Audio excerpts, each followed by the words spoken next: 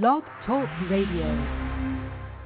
Hello and welcome to Coach's Corner, where we talk with other coaches and people who inspire, move, and motivate people to action.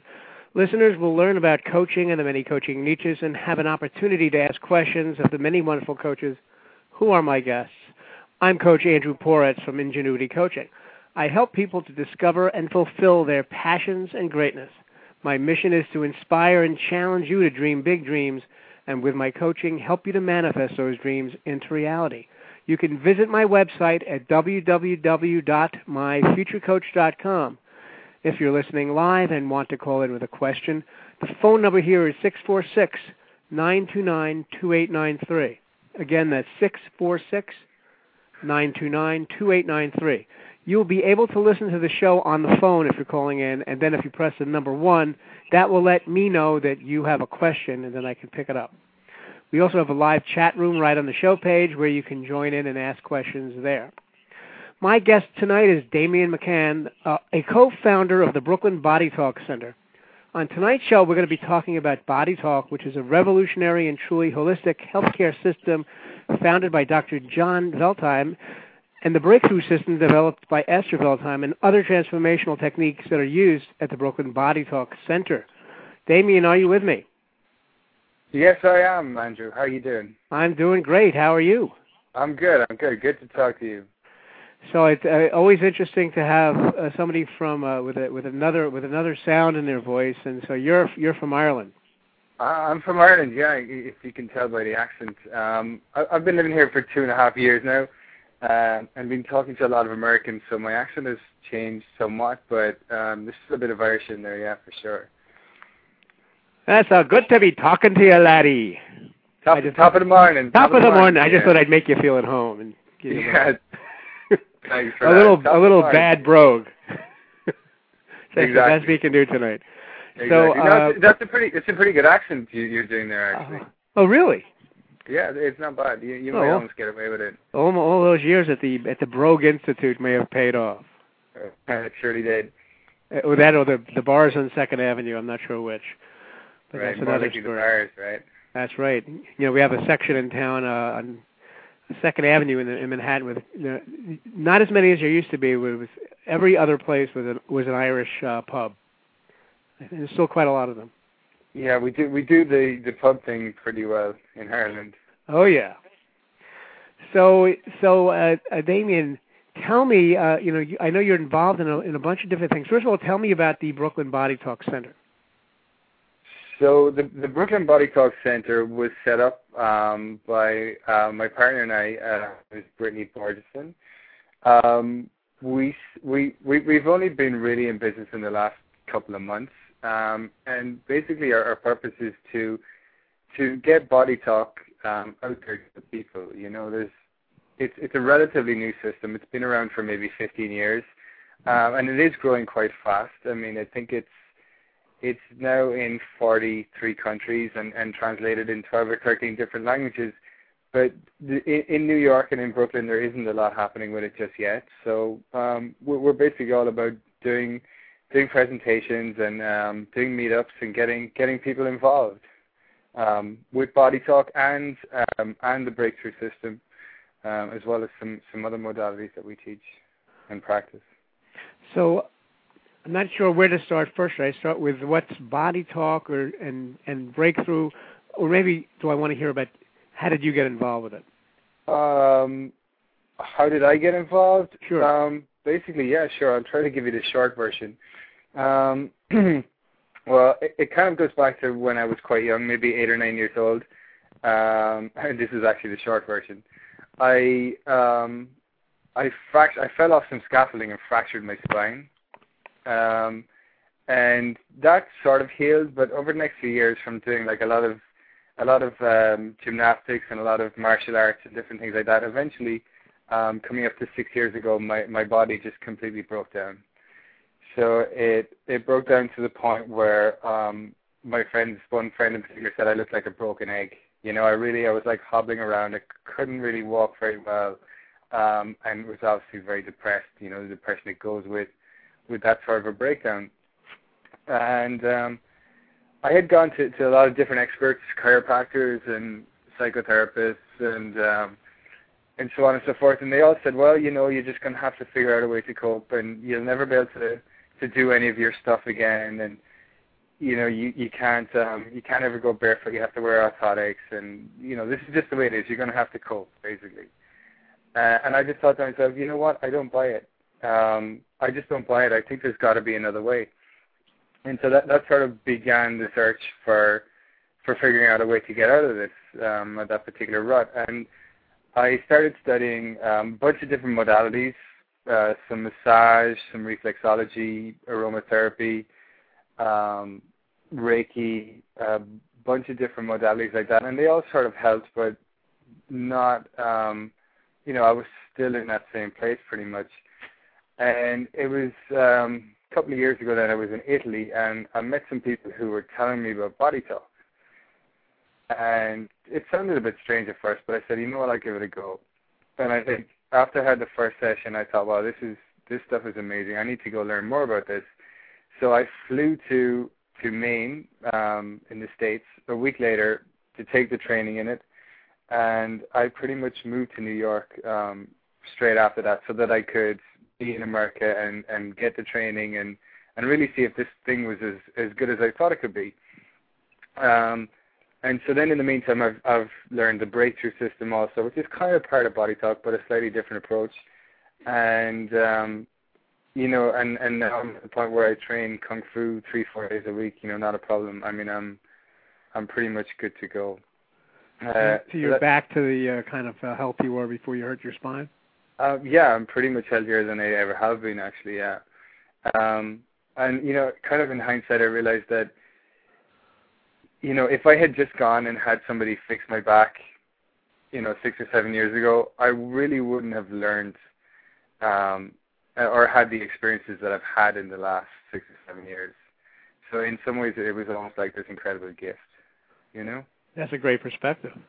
Yeah, well, it really is how I see it at this point, because it's taken me. I now live in New York, and I have this, this business and this career that I'm extremely passionate about, and it's all pretty much because of that.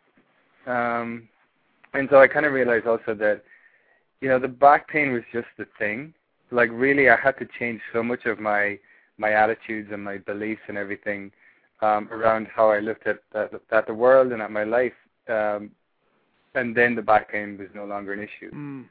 And so that's kind of a lot of the work we do with Breakthrough, where, when people talk about being successful in that, really the thing that stops us from being successful is ourselves. I would agree. We are our own biggest obstacle. We exactly. It's like it's like these beliefs that we have about ourselves and about the world, and we completely limit our experience. And then that's basically the reason why we are not successful, because we don't feel it's safe, or we feel that it's necessary for us to struggle in certain ways, or so on and so forth. So Breakthrough helps to really expose a lot of that. Well, I'm going to read aloud a paragraph from the overview I read on the website about the Breakthrough system.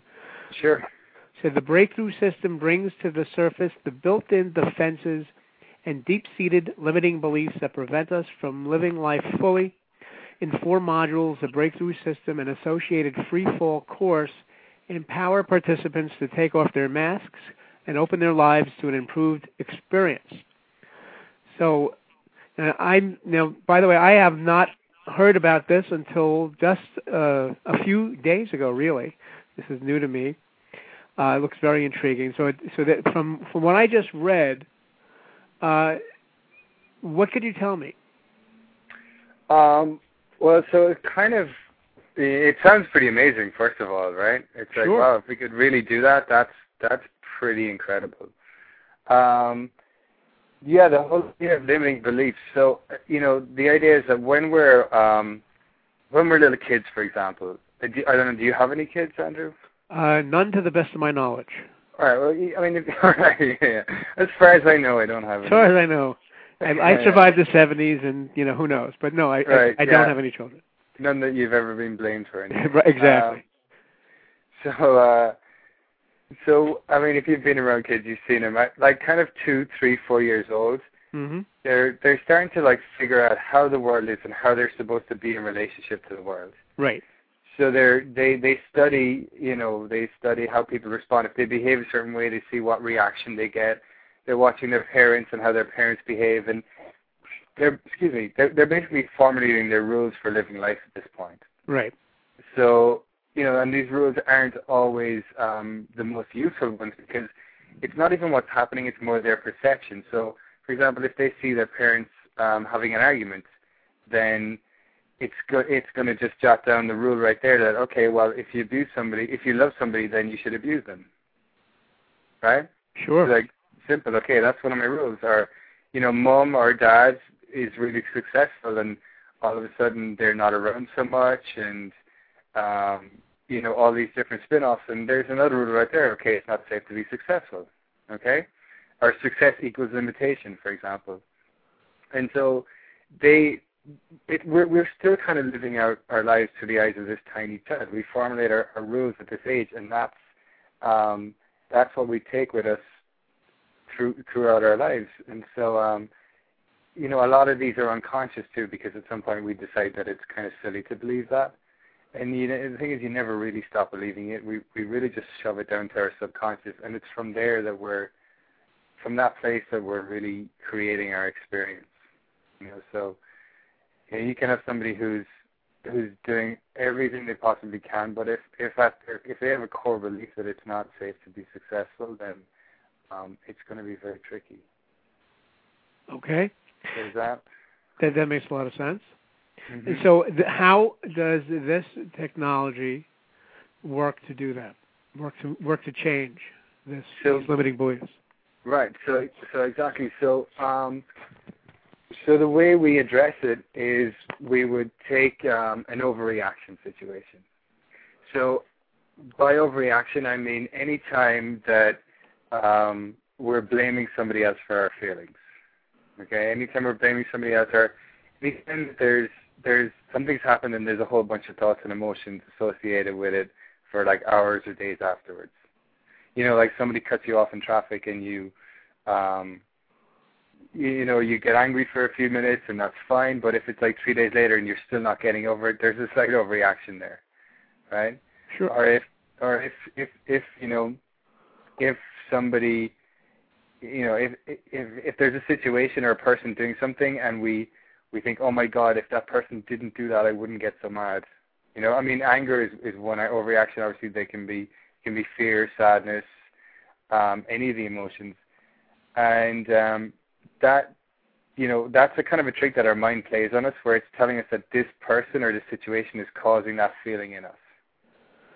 Right? Well, I'll give you one that happened to me the other day that reminded perfect. me. Yeah, perfect. There was like a kind of an overreaction feeling that I noticed.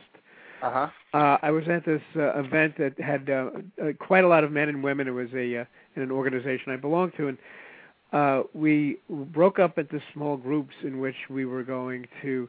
We were told we would be playing Spin the Bottle. Okay, nice. And I wasn't told anything about it other than Spin the Bottle, and I immediately went into the reaction of remembering a time when I was a child, when I was 12 or so, and at summer camp, and was told we would be playing Spin the Bottle, and it was the Spin the Bottle that as a kid, and it was terrifying. I was absolutely terrified of the whole experience and the possibility of nobody would want to come near me and it would be rejection. I had all this stuff going on in my mind, right? Right. And that's the place I was in just the other night. It turned out it was actually not. There was no kissing involved in this Spin the Bottle game. It was just a game that was created. But I went into this thing, and I'm thinking, how can I get out of this? I got to get out of this room. I don't want to do this. And it was all that story from 12. Yeah, exactly. Well, probably even back further than that. Probably. And so that's what happens. It's like it can be the smallest little thing can set us off. And that's usually indicative of a much deeper wound that's underneath all that. And where the limiting beliefs come in is that's our coping mechanism, right? Mm-hmm. So we've had something that's say traumatic that's happened to us as a child, and then we we don't know how to deal with it, so we figure out a way of coping. So we take on these limiting beliefs, which are, I should do this, I should not do that, you should do this, you should not do that. And so they kind of work for us up to a point where we can get through our days, but then we arrive at a situation where somebody says spin the bottle, and all of a sudden it triggers your whole fears over rejection. I mean, without really going into the story, I don't know exactly what the trigger is, but we would find the trigger. I would get you to relive the story, and we would pinpoint the trigger, and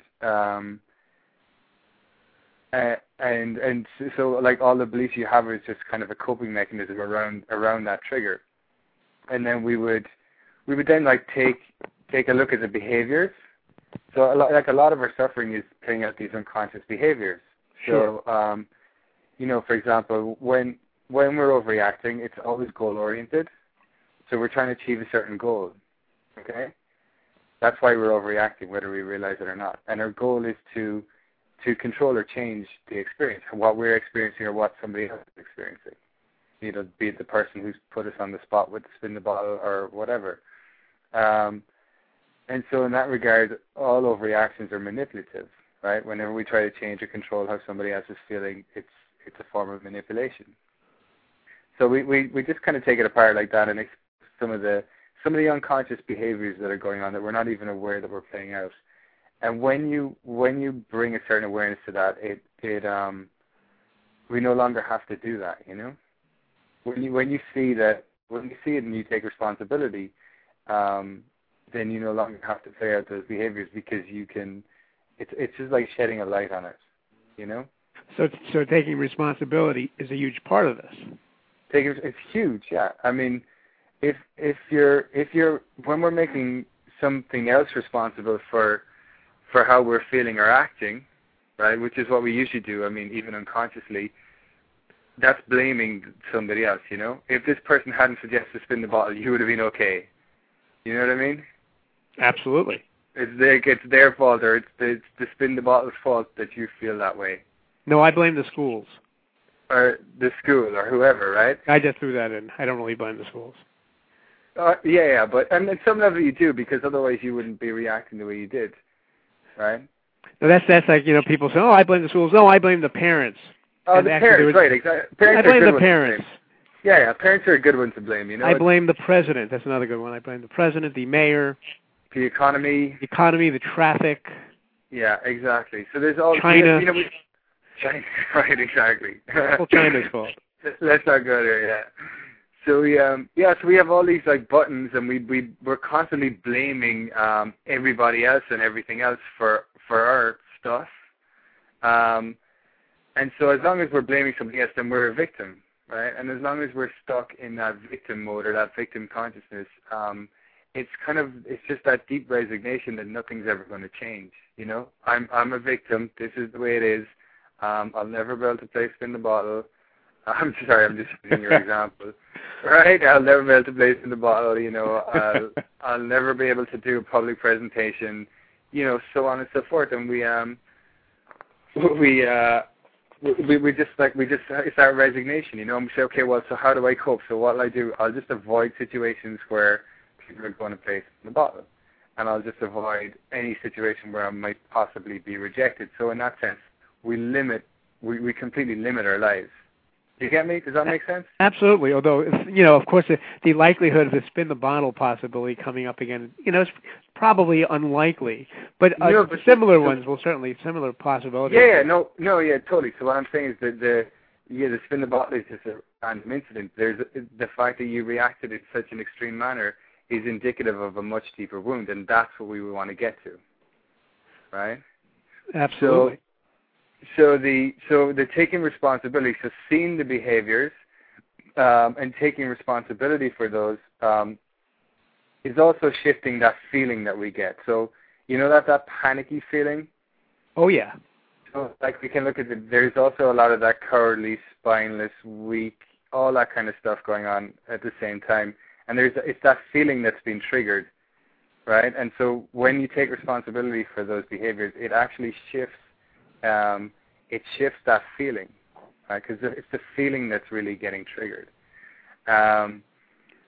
And so that charge is no longer in the body, so we no longer have that extreme reaction to that specific trigger, whether it's being rejected or, whatever. I mean, without really looking into it, I don't know exactly what it is, but it seems to be something like that. That's a pretty common one for people. It's funny. Sorry, go ahead. Before you were talking about the things that you should and shouldn't do, those commands, and I was thinking of. Are you familiar with Anthony Robbins? I think so. Yeah. Very tall man. He does the personal power. I do know who you're talking about. Yeah. But he always says, some of my favorite quotes. He says, if you have too many shoulds, you're going to should all over yourself. You're going to should all over. Yeah. I might use that one actually. That's pretty good. I should myself. You will should all over yourself. Yeah, I should all over myself. Well, those should. Yeah. I like that actually. Yeah, he talks a bit about a lot of us with the blame too. We blame resources. Mm-hmm. Right, rather than having like resourcefulness, we blame resources. Oh, I don't do it because it's just not who I am, and I don't have enough money, and I wouldn't be able to do it, and so on and so forth. So again, it's still kind of keeping yourself as a victim as long as we're blaming something else. Even in terms of like one of your callers, I think, not one of your speakers was talking about how it's been well documented and shown how the best way to bring in business and clientele is to do public presentations. Sure. So, absolutely. To be there in person and to really do it. And this is just to give an example of myself actually. There's probably a lot of people out there that have some really good business ideas and would love to do it, but just don't have the confidence to do the public presentations. To get up there and actually do it. And when I started teaching first, that was a huge thing for me because I never really got into any of this with the aim of teaching it. It just kind of happened, It just people wanted to learn more about it, so I was in that position to do it. But I used to get so nervous. I mean, I used to have like such an overreaction to standing up there in front of people and talking about the stuff that I did. And it was this probably deep-seated fear of like looking stupid and doing all these things. So before using Breakthrough, I would have to figure out a way to cope, right? Just to go back to the whole coping thing. This is what we do. We try to figure out how do we. So the way I would do it is to like with positive affirmations, telling myself over and over and over, you're the man, you can do this. You're the man, you can do this. And that would kind of get me through, but I would still have that horrible panicky feeling and everything. And so then doing a breakthrough session. Releasing that panicky feeling, because if you think back of it, like even when you're with the spin the bottle situation, that feeling has been around for a long time. It didn't just like pop up in that moment. It's been there in your system for a long time. Oh, absolutely. Certainly an old friend of sorts that I recognize. An old friend, exactly, and that's the whole thing that we think, oh, this is always the way it's going to be, and I just have to get by, but. The thing is, we can actually work with that and to release that to the point that, now I can stand up and teach and really enjoy the experience and it's not even a thing, it's not even, I don't even have to cope and figure out ways to stay calm or anything. It's just not there anymore. It's a non-issue now. It's just a non-issue. It's absolutely incredible. And that's, sorry, go ahead. Are you aware that they've done studies of this, that the fear of public speaking is so great that it actually is well past death on what people are afraid of. Do you know that? People are more afraid to speak in public than they are of dying. I bet they are, because it probably triggers such a deep, like, fear of rejection, fear of like looking stupid, all these things are totally tied into that. And fear of being judged is another one. Yes. It just brings up so much stuff for people, and I guess it's great if it brings up that stuff. If you don't have a way to address it, though, I mean, what are you going to do? You just got to cope, right? You just got to try to stay calm and do your breathing and do all these things. But what if it's, like you said, like if it's a non-issue, if it's just not even a thing anymore? And that's what we do basically. I've worked with a bunch of people on that specific issue. One guy in particular who he got into a new job. He had a lot of IT like knowledge, but his new job was more in the sales aspect, and basically, as comfortable as he was in front of people, they could push him, to more and more people. But he got really nervous doing it, and he just closed up every time. I mean, we did one session, and it's no longer an issue. Now he's incredibly, incredibly successful at what he does because he had the information, he had the knowledge and everything. It was like you said, it's fear of death, right? Some people would rather die than go up and do a public presentation. Absolutely. So you've been involved in this work now for how long? I've been studying different sort of therapies for maybe 7 or 8 years now. The breakthrough work has only come into my awareness in the last year and a half. And I've seen some absolutely profound changes in my life. Breakthrough and the BodyTalk come at the same time? No, BodyTalk is a little bit longer. For me, BodyTalk is like maybe 3 years. All right. 3 years that I've been practicing BodyTalk. Breakthrough then a little bit more recently, but I kind of encourage most of my clients to do both at this point. They sort of go really well together. But as well as releasing, like taking the responsibility, releasing that charge or that feeling, then we also look at the beliefs around that trigger. So when you expose those limiting beliefs, they no longer have any power over you. It's only when they're unconscious and you don't know that you believe that stuff. Right. That it's tricky. And so it really is. I mean, I've had so many people describe it. It's like being freed. It's like somebody taking off the shackles, and you're free to live your life without any, this coping and these limiting beliefs. So how would you compare this type of work to something? Are you familiar with EFT? Yes. Emotional freedom technique. Yeah. I mean, EFT is a pretty effective technique. It's a little bit more agenda based, where somebody's having a specific issue and you try to tap it out on that particular issue. It doesn't really get to the root of it. It's good if you're like having trouble sleeping or if you're having like a panic in that moment, but it doesn't really, in my experience at least, get to the real root of the situation. Okay, fair enough. I don't know that much about EFT. I have some CDs and stuff about it that I've never really finished, but I know a lot of people who do that. I am a student of all kinds of things myself, so I'm always very interested in what is it that's out there that I haven't gotten to that might be the one thing that might make the major difference. Right. Yeah, there's a lot of really good stuff out there, and this in my experience though is some of the stuff that really works or has worked for me at least, and also works for my clients, and it's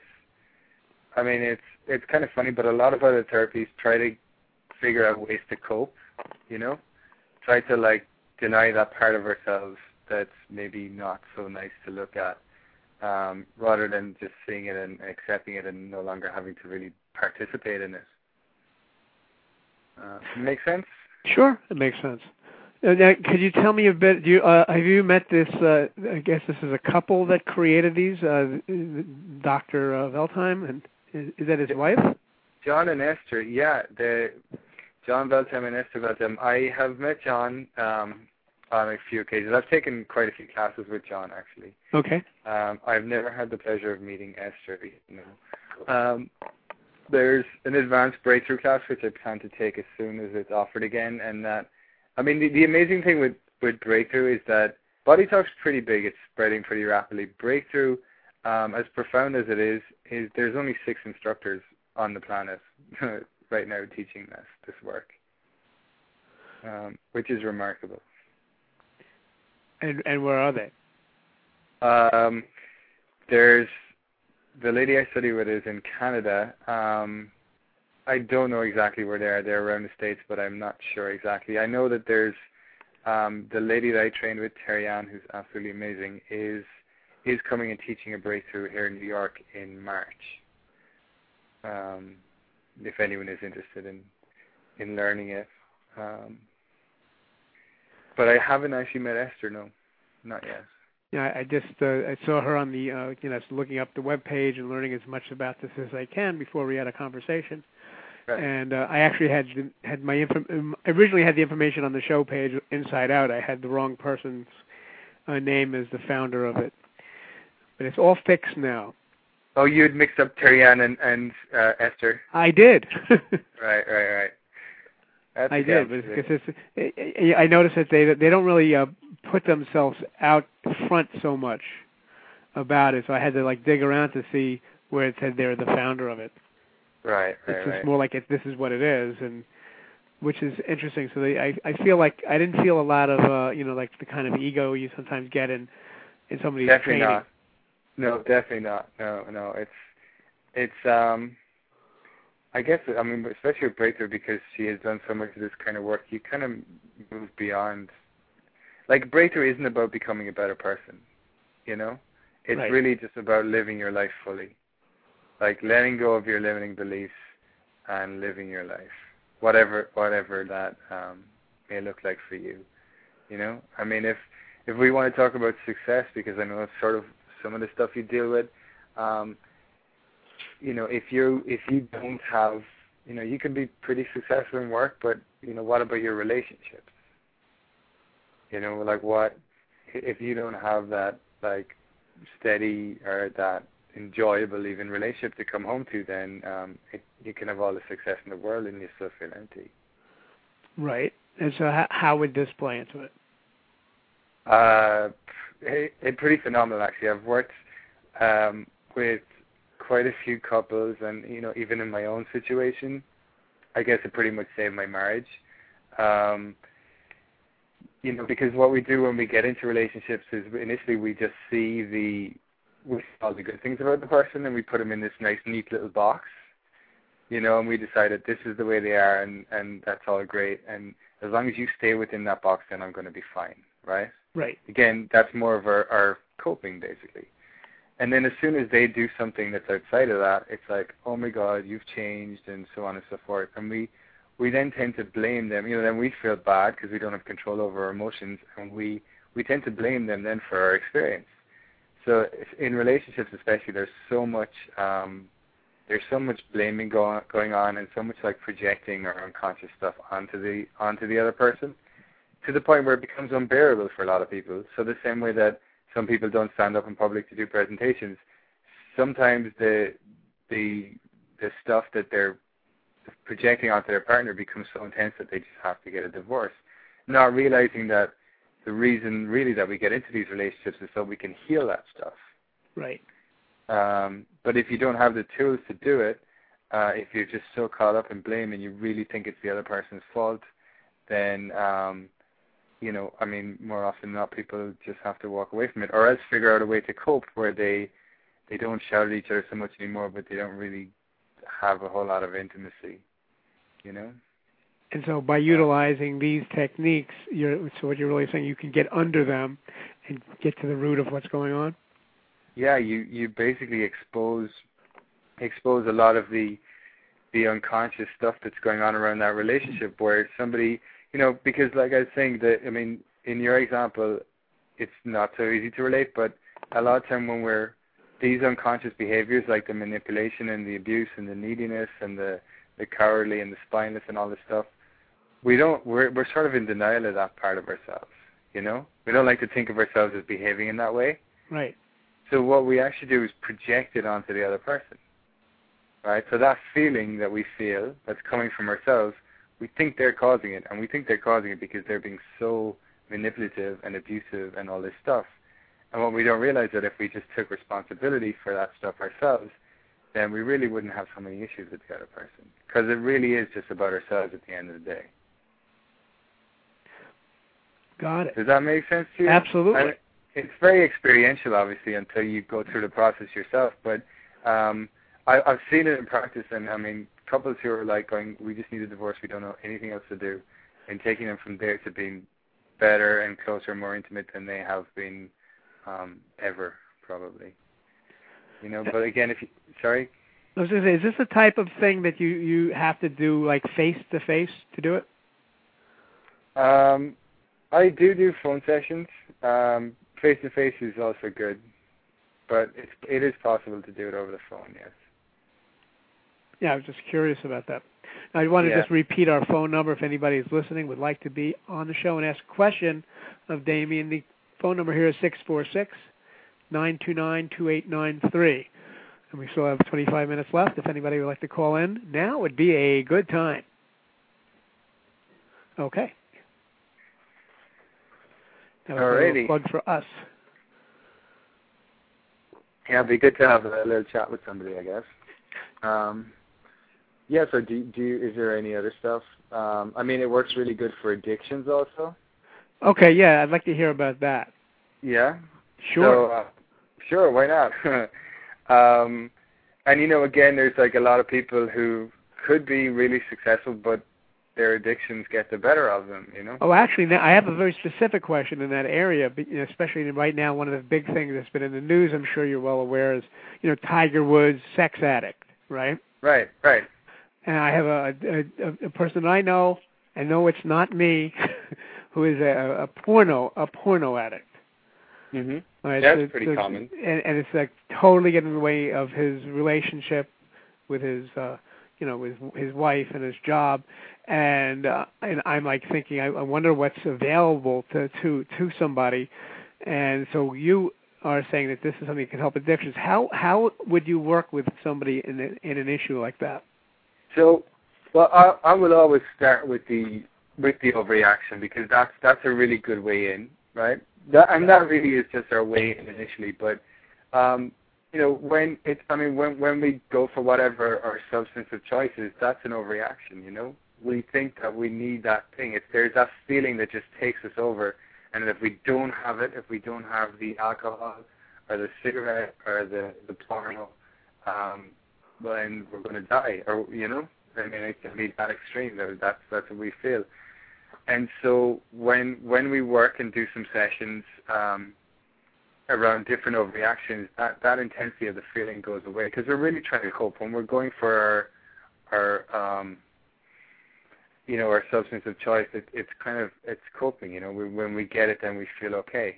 But when we can address a lot of those feelings and that intensity in the body, the thing that drives us to want that thing is no longer there.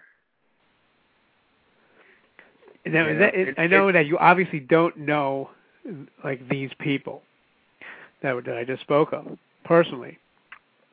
Is there something that you would venture a guess around based on other experience? Something that I would venture a guess on what's like triggering? What might be a trigger, like, in a situation like that? You know what? It's a really good question, but it could be absolutely anything, because we all have our own buttons, based on our own set of circumstances, and there may be a few of them, that there may be different things that trigger us, and our go-to then is the alcohol or the porno or the whatever, right? It may be a whole collection of stuff, so we would slowly work and chip away at it, and then at that point there's no longer that like urge or that drive, because a lot of that stuff is pretty unconscious, personally speaking, I grew up around addiction, and I struggled with it for a while myself, and it was really been the breakthrough that just totally, I had figured out ways to cope, when people kind of think they get on it, but it's kind of always there, and somebody can slip pretty easily. It doesn't take much, because that feeling is always in the body, and if somebody dies or somebody has something terrible happens, then they can quite easily slip. But if that charge is no longer there, then it doesn't matter what happens. What happens, you can still live your life. You don't have to depend on this substance to cope. It's pretty radical. It sounds pretty amazing, but I've seen it in action, and even myself and a bunch of others have seen this work. No, I know that for me, I think my addiction is probably around email. Right. Email, Facebook, not porn, but internet. Right. In per se, certainly, I have always, who's emailing me? What am I missing right now? That's my right. particular Yeah, I mean, addiction. I'll tell you, we're all addicts, you know. I mean, people think, oh, alcohol is so bad and whatever, but you know, people are addicted to relationships. We're addicted to abuse. We're addicted to struggle. We're all addicted to all sorts of stuff. I was once addicted to soap operas. Anyone in particular? Yeah, all the ones that are on ABC. For many years, it was a horrible addiction. Really? See, so if it's a problem, then we can work with it. You know, obviously. Well, I broke that a long time ago. But I would come home and this is many years ago, and I would had recorded them on the VCR and watched them at night before I went to bed. Like a compulsive sort of thing where you just couldn't go to bed without watching them? I couldn't go to bed without watching them. Right. So, like, I mean, again, I don't know about some sort of fear over missing something or missing out or, you know, I mean... Well, that's probably the common thread, like with missing out on emails, missing out on phone calls. Exactly, yeah, exactly. So it's not the emails themselves, it's whatever the idea that, well, if I don't get to this right now, I'm going to miss out on something, or there's going to be, you know, and then there's all this sort of the neuroses and the obsession and all the stuff that goes with it. And so when you expose that a little bit, it makes it a little bit harder to do it. Virtually impossible, actually, to keep doing it when you really look at what's going on there, you know. Meaning what? Could you tell me more about that? Yeah, I mean, well, without actually doing a session, it is quite experiential because we really, it's not just like talking and analyzing the way we do here. Like I get you to relive the story in the present tense, so I can see and listen and see exactly what's going on, not just your sort of analysis of it after it's happened, you know. So we really get right into it and see what the thing is to trigger, and then take it apart. Sorry, what was my point? Well, I think I've gone off on a bit of a tangent there. Oh, did you? I think I did. You were asking me about... well, I was asking you about, I was telling you about my addictions to emails, and I was missing phone calls, and we were talking about that, and now you got me lost too. Well, we'll just take a left onto another road. Yeah, can we rewind it? How long does it take?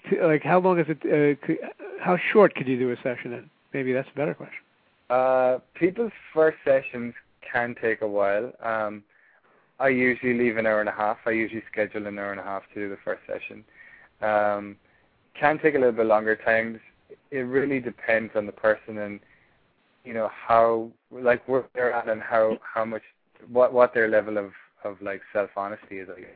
No, I was asking because I figured in 17 minutes I was to see if you wanted to do a session right now, but I think we don't have an hour and a half to do that.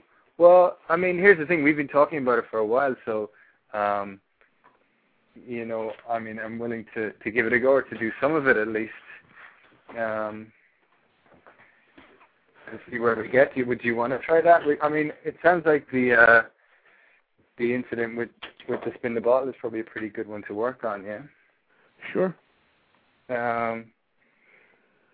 Okay, so, sorry, I just need 1 second there. Is there any other questions you have before we start? I just need to organize some paper and a pencil so I can... No. Just make sure we have enough time to close out and give out your internet, your website, and all that. Oh yeah. So okay. So I mean, what best thing to do is for you to just sit sort of comfortably and close your eyes, and I want you to recall the incident with the bottle, and I want you to tell it to me in the present tense. So you're going to tell it to me as if it's happening right now, and in as much detail as you can recall. So, you know, when you're saying it, you're going to say, I am doing this. I am saying this. This person is saying this. Everything that you're thinking and feeling. Okay. Okay. So I'm in a room where there are probably about 50 people of both sexes, and it's a big meeting. and we're told we're going to break up in circles, and we're going to be playing spin the bottle. So somebody is saying that we're going to break up in circles. Somebody's giving us instructions. We're going to make a circle of 4 men and 3 women in each circle, and so find your circle, and we're going to play spin the bottle. And at that point, I'm like,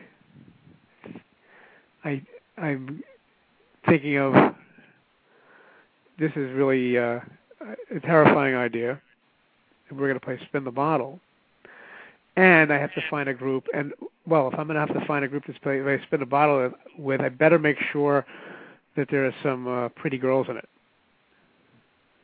This is what you're thinking, is it? Yeah, I'm thinking, well, I better have one that was somebody I actually would like to play spin the bottle with. Okay, so just sort of, so who said let's play spin the bottle? That was the person leading the event. Okay, do you know his name? Well, I'm not going to say a person's name in this, but no, okay, yeah, right, fair enough. So I want you to. So, do you remember what you're wearing? What I was wearing? Mm-hmm. I was wearing a mauve shirt, believe it or not, and black pants. Okay, so you're fine until he says let's play. Where we're going to play spin the bottle, yeah. Yes. Okay, so you're there and you're in your mauve shirt, and the guy's saying, and get into your group, so we're going to play spin the bottle. Right. And then, so what's happening for you when he's saying this? I'm thinking I'm really glad I just used mouthwash. I'm thinking this is scary. Oh, what if do I really want to do this? Is this going to be? I started thinking about a summer camp. And I was at that moment. I was like I was thrown back into another room at the age of 12 or 13. Mhm.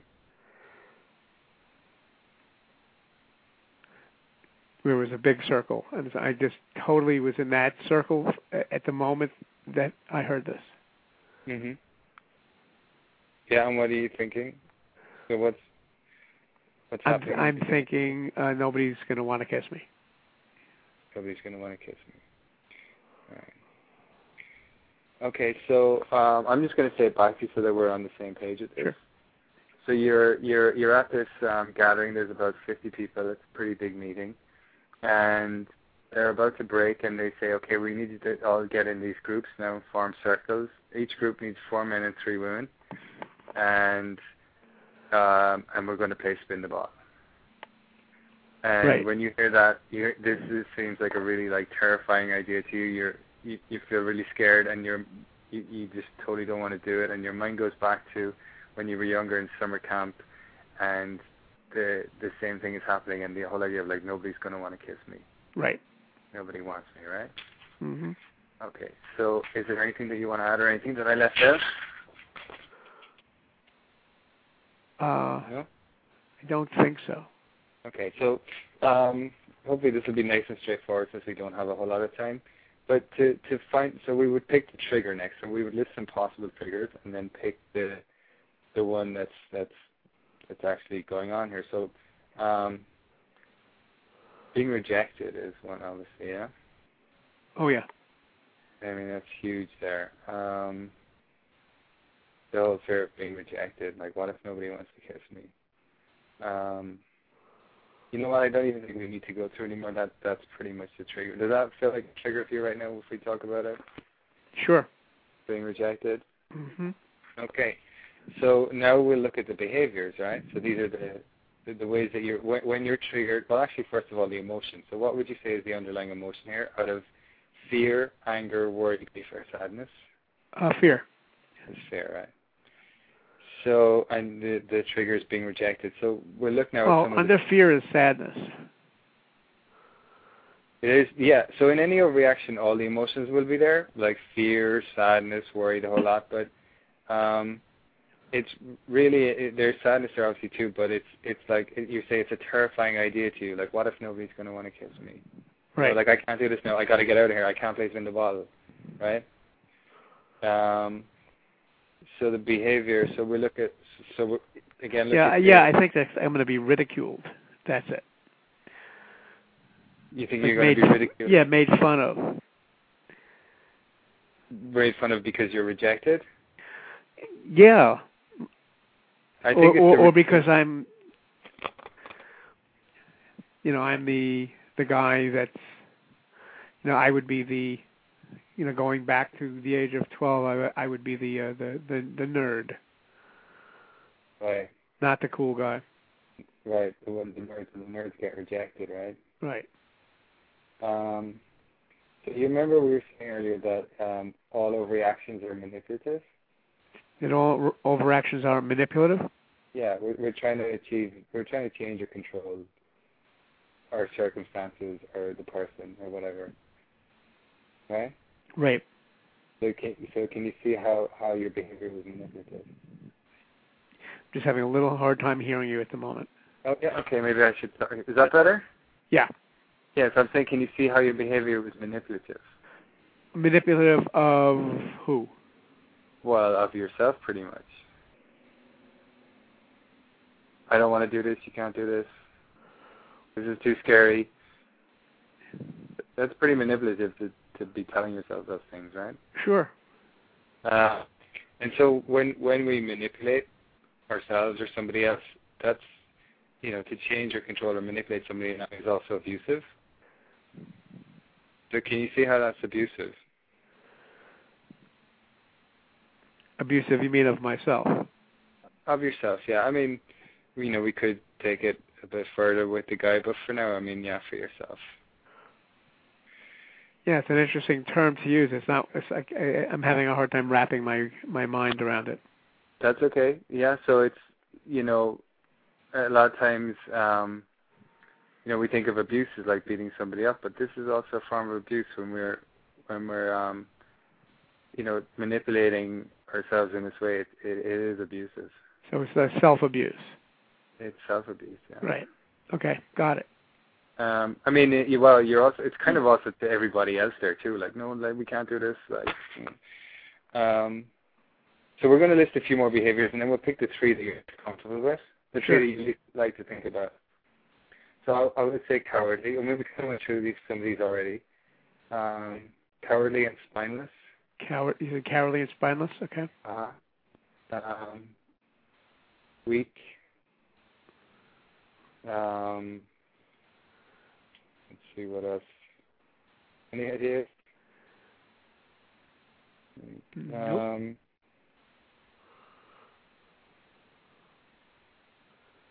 I'm sure you got some there, yeah? Say that again? Impotent. I'm sure we have three there that you don't really like to think of yourself as. Oh, absolutely. The three that give you the worst feeling. So I'll read them out to you, and you just tell me the three that feel the worst here, right? Yes. So the trigger is being rejected. Yes.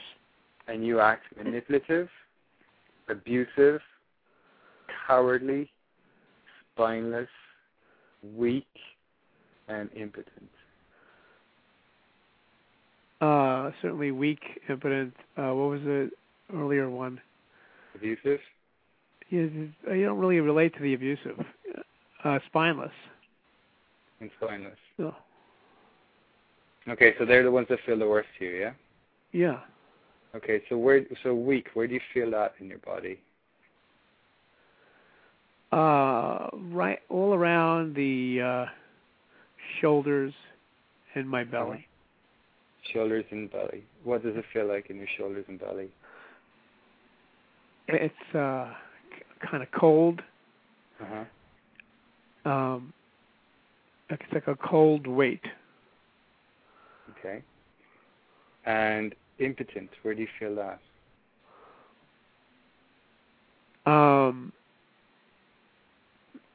I can't really specify that. Just take a all over. second. Just all over. So what does it feel like? What's the quality of it? It's a feeling of not being in my power. And then spineless. Where do you feel that? In my spine. Okay, that's a good place for spineless. What does it feel like in your spine, Andrew? It feels like I can't stand up straight. Okay. And by the way, just to let you know, we have 4 minutes left. Oh, okay. Well, we just try to get through this piece at least. Okay, so when you feel all this weak, impotent, spineless feeling, this coldness in your shoulders and your belly, and this feeling of not being in your power, and spineless is like you can't stand up straight. Can you feel all that? Yeah. Yeah, and I also feel like this huge tension around in my head. And this tension in around your head, my right? eyes, yeah. Around your eyes. Okay, so yeah, there's a lot of stuff going on there. It's quite visceral, right? Sure. So the way we shift that now is by taking responsibility, right? Okay.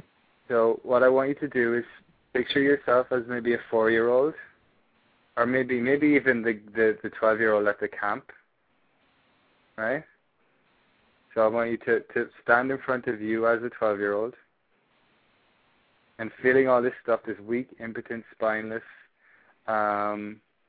this coldness in your shoulders, the spine feeling like you can't straight, and the tension in your head and your eyes. And you're going to say, I take full responsibility for acting weak, impotent, and spineless towards you, Andrew. So I take full responsibility for being weak, spineless, and impotent towards you, Andrew. Yeah. So for acting, you can't be for acting. For acting. Yeah. For acting weak, spineless, and impotent before you, Andrew.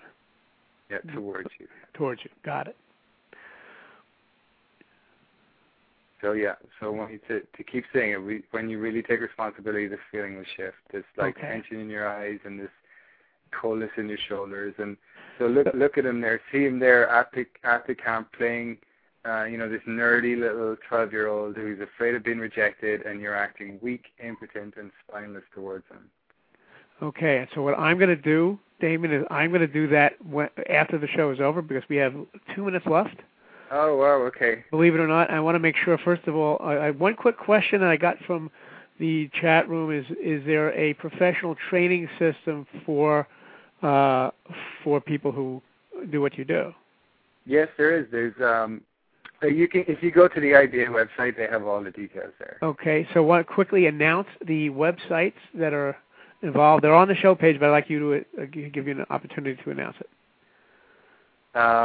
So to get any information on this, if you go to the Brooklyn Body Talk Center, that's www.brooklynbodytalkcenter.com, or my own website, which is DamianMcCann.com. Okay, DamianMcCann.com. Yeah. Okay, great. All right, so, the idea is that when you take responsibility, that feeling shifts, that's no longer a trigger, and, you're more free to live your life, basically. So, we should probably finish this session, Andrew, at some point. Oh, that would be terrific, and I really thank you for that opportunity. Pretty neat, right? Yes, and so now I'm also going to say that, first of all, Damian McCann, I want to thank you very much for being on the show tonight, and for introducing the BodyTalk system and the breakthrough system to my audience. And for everybody, we will be back next week. And actually, we're going to be having a special Friday show next week. And thank you, everybody, for listening. And good night from Coach's Corner with Andrew Poretz. Good night, everyone.